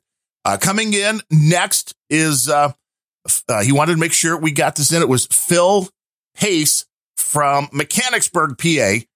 Now, I just want to know how he did this because PayPal, usually PayPal gives you the person's real name and then they come in with, no, go by my pseudonym or whatever it is. Now, Phil's PayPal account came in as Mudpig. And I don't know exactly what, when, how, but you don't think that that's this person's real name? Are you judging? He said his name's Phil. That's not Mudpig. And he comes in with one. Who are you going to believe, Phil or PayPal? Phil. Okay. Definitely. He comes in with $122.50. Again, a number that I'm sure means something. I'm not sure what. And he included a note that said, in the morning and Merry Christmas. I'm a new listener, but have been loving the non-paid promos and the Leo hate. So obviously somebody else who shares our vast dislike of the way Leo's been doing business as of late. I mean, again, we used to enjoy Leo. I used to consume Leo. You did. I think my Leo was my primary entrance into podcasting. I didn't. It was back in 2005 or so. And I never really thought about podcasting or, I'd heard of it, but I was like, okay, there's this thing where you download recordings of audio and listen to whatever. And, a coworker of mine said, you need to listen to this Week in Tech show. And I started doing it. It was before Leo started doing video. Right. And that's how I got into podcasting. And from there, I heard about John C. Dvorak. And from there, I ended up joining the No Agenda community, and you're all worse off for it. You're welcome. So you can blame Leo for that. Well, yeah, I remember listening to like the first This Week in Techs, and they had on people like Patrick Norton and Kevin Rose, and JCD was on pretty early as well, I believe. And there was some good conversations, and not so much lately. And I don't know exactly what the reason is, but it's okay. We've learned that there are plenty of other podcasts that we can consume. And you don't need the This Week in Tech. You don't need that whole sphere of shows. And I think Leo maybe just tried to get too big too fast, tried to throw all the different shows on, tried to make everything video, and it just didn't work. And it's okay. I mean, Leo's great for people that don't know tech. He can answer the most simple tech questions for you. We just tried to. The answers might not be good, but he can answer them. Right. We try to dig a little bit deeper. Phil also goes on. You didn't mention the shelf of stuff that is so awesome. It just sits in the background of his video, never to be touched again. Yeah. I mean, Leo gets some of this stuff and then just sits there, I guess. He's clearly not looking at the shelf of stuff behind me right now. Well, that's because we haven't turned the video on yet, but we will. Yeah. By design. He says, keep the tech news coming. Good luck with 2021. Hopefully it don't say, hold my beer and watch this. I mean, I think 2020 is going to win in that category. 2021, I think, is, well, it's not the new normal, but let's just hope it's.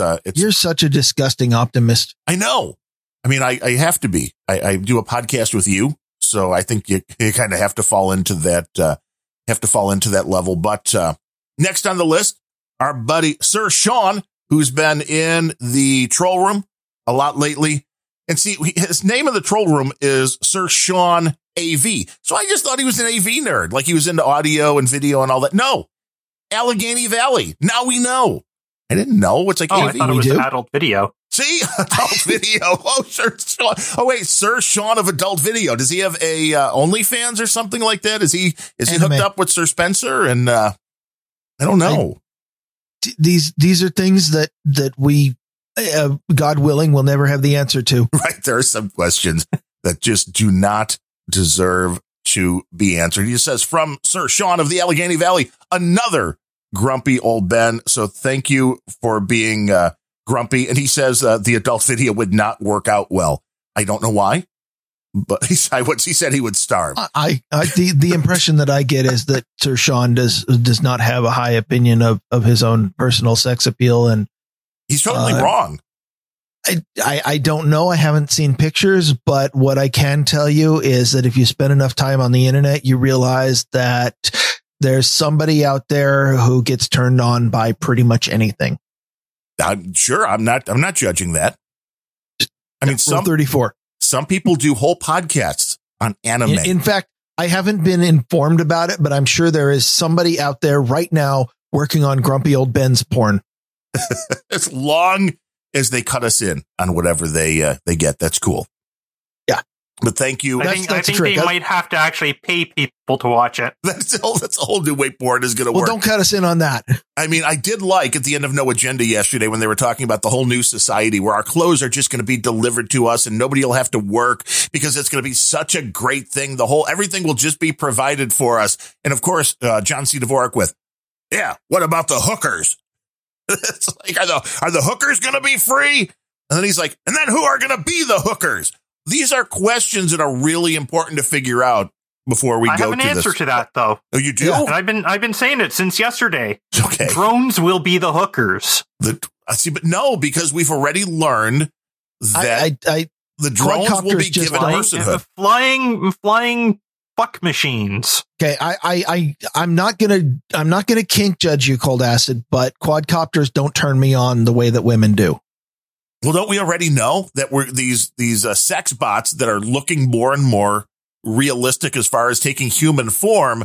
There's already talk that they should be given personhood, that they should be able to say no, that as AI gets better, that they should be treated as a sentient being rather than a machine. And it's like, no, they should not. They're machines. They are not people. They are not animal. They're a computer program. Yeah, when they achieve sentience, then let's give them sentient rights. Until then. And well, okay, since you're the nerd with all this stuff, Cole, listen, how do you define what is sentient for a machine that you create that is still working on a computer brain? A computer chip is at the heart of all this. What is sentience? What is achieving sentience for something that is programmed? Even if it could rewrite its own code, what is the bar to be sentient? That is a really difficult question to answer because it's not so much tech as it is philosophy.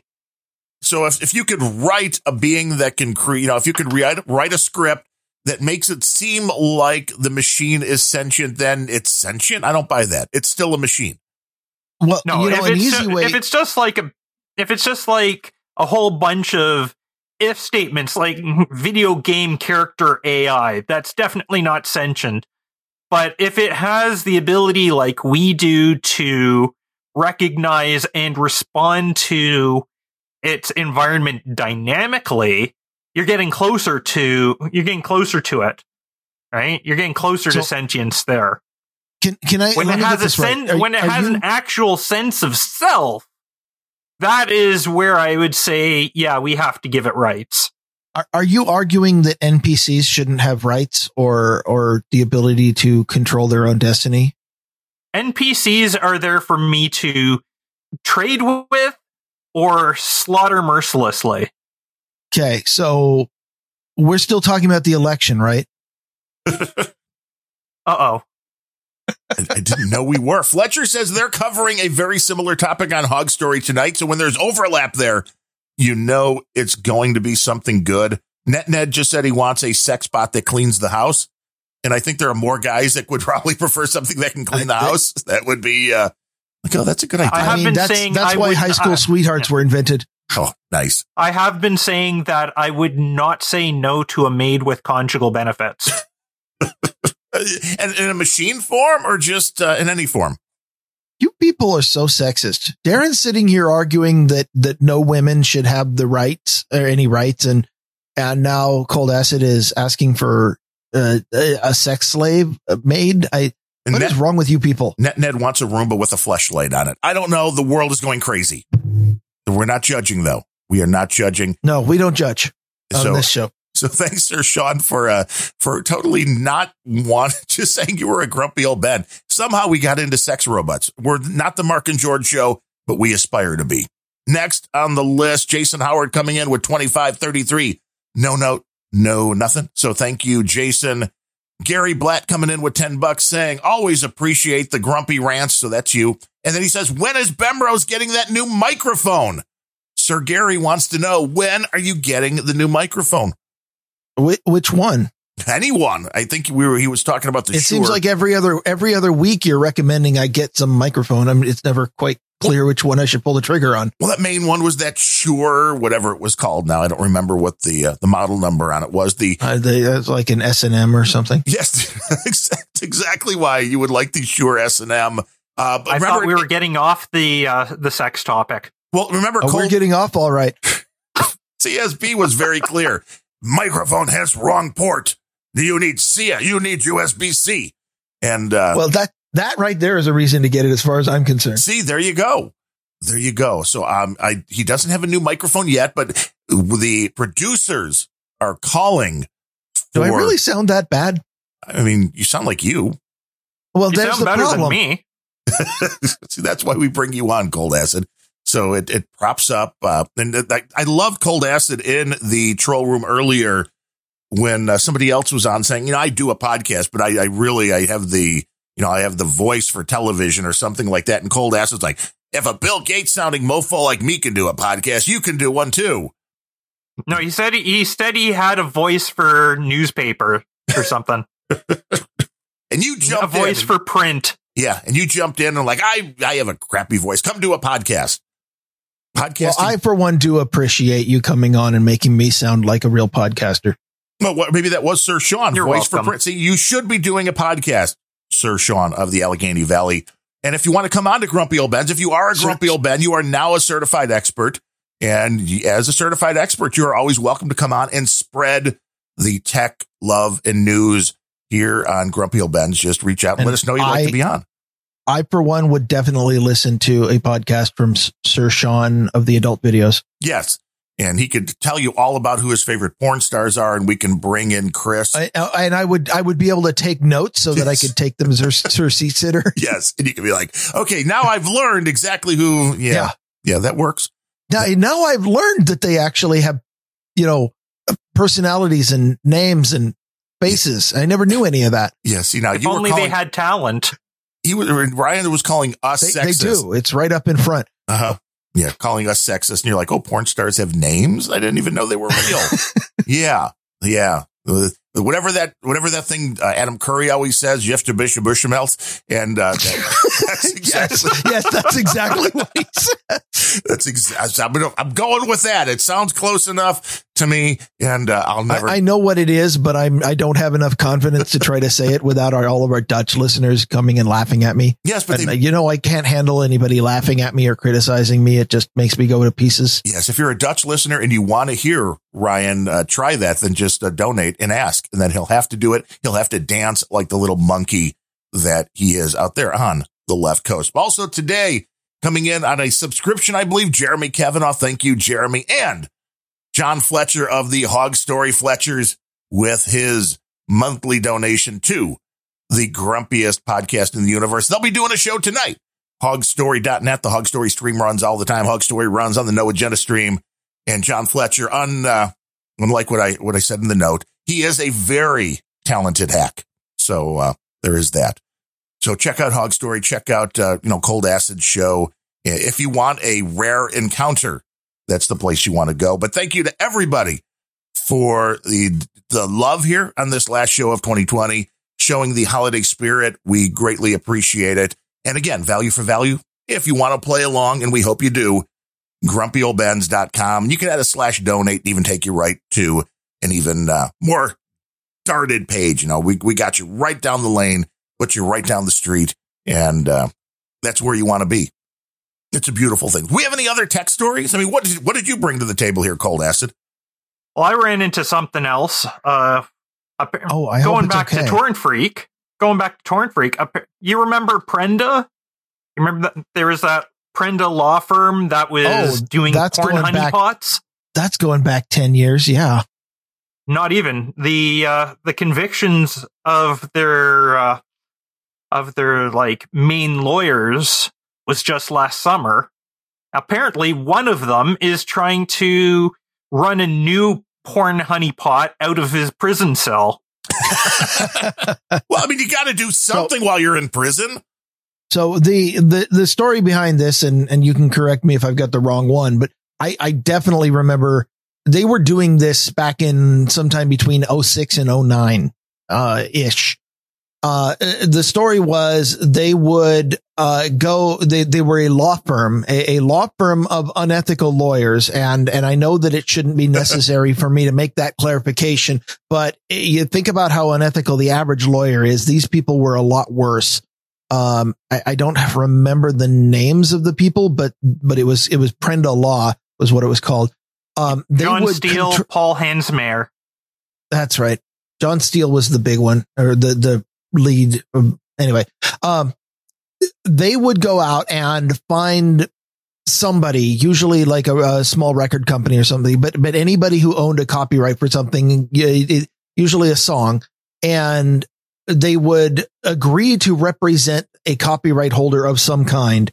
And then they would take that person's song and seed it onto all the BitTorrent clients, and then record all of the IP addresses that grabbed any fragment of the file from their BitTorrent seed, and then immediately issue a DMCA or some kind of copyright notice, or they'd issue a legal notice to the ISPs of every IP that downloaded from them, and then they'd send out really threatening letters, and the letters all said things like, we know that you illegally downloaded this song, and if you don't want to be taken to court and made completely destitute, then pay us, and they would point out the statutory fines of $175,000 per instance or whatever, and say, if you were found guilty in court, this is what you'll have to pay. However, you can make this whole lawsuit go away if you just pay us $5,000.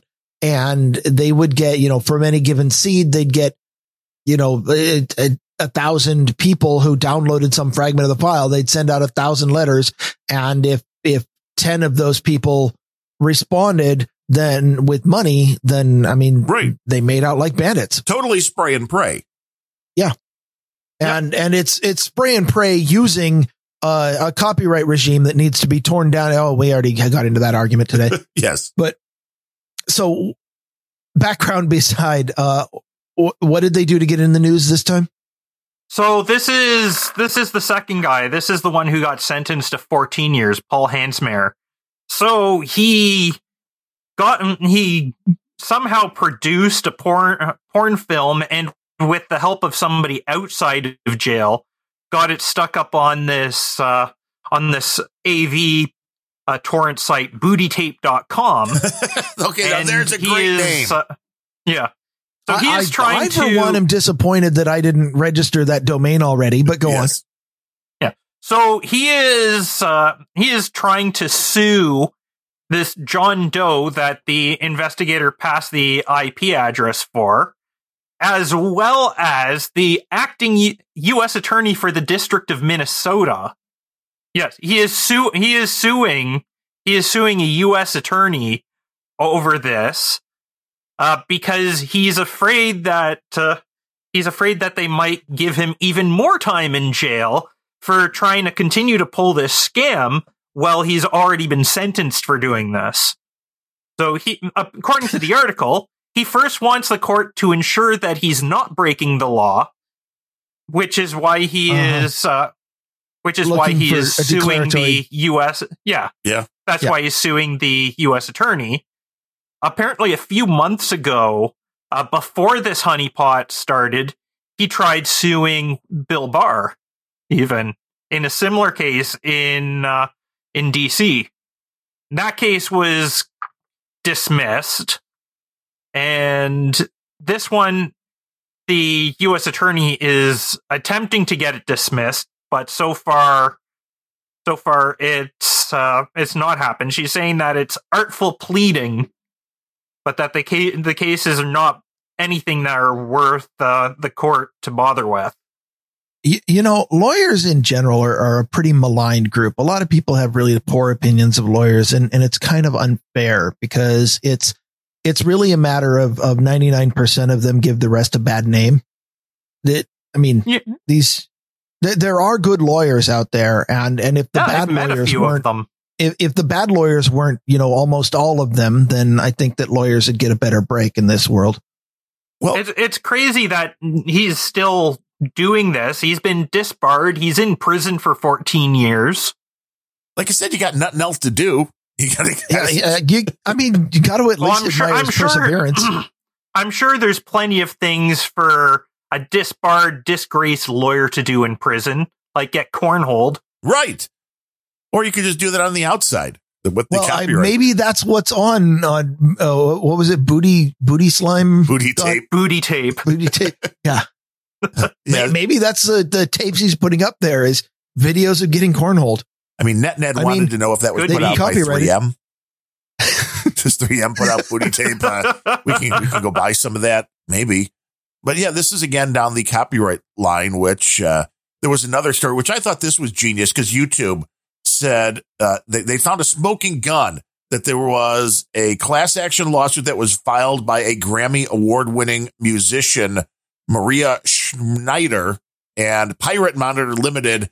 They said it was filed in bad faith because basically it seems like there were a bunch of IPs, usually hidden by, of course, VPNs, that were uploading their copyrighted content.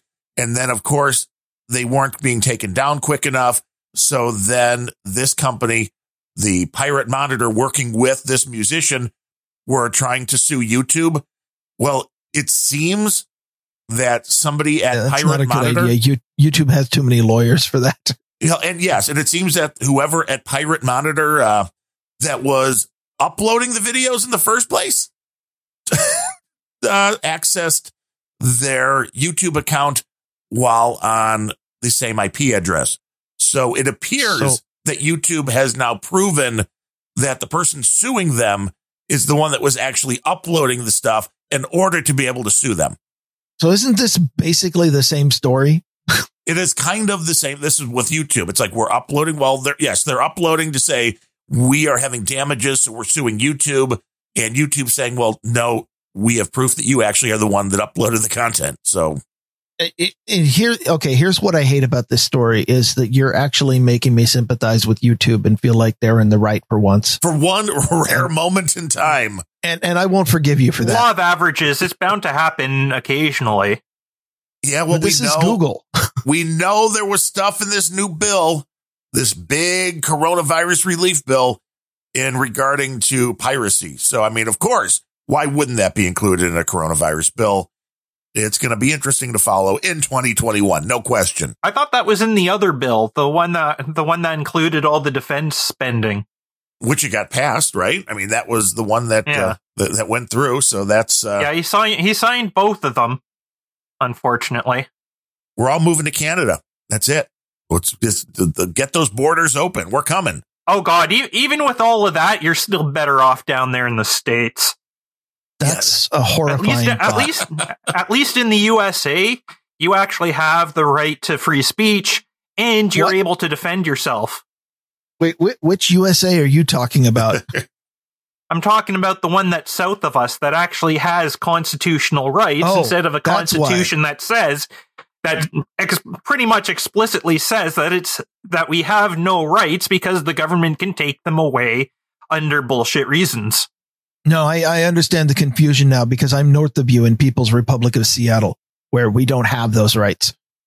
And that's right too. Well, Darren's United States then. Yeah, yay.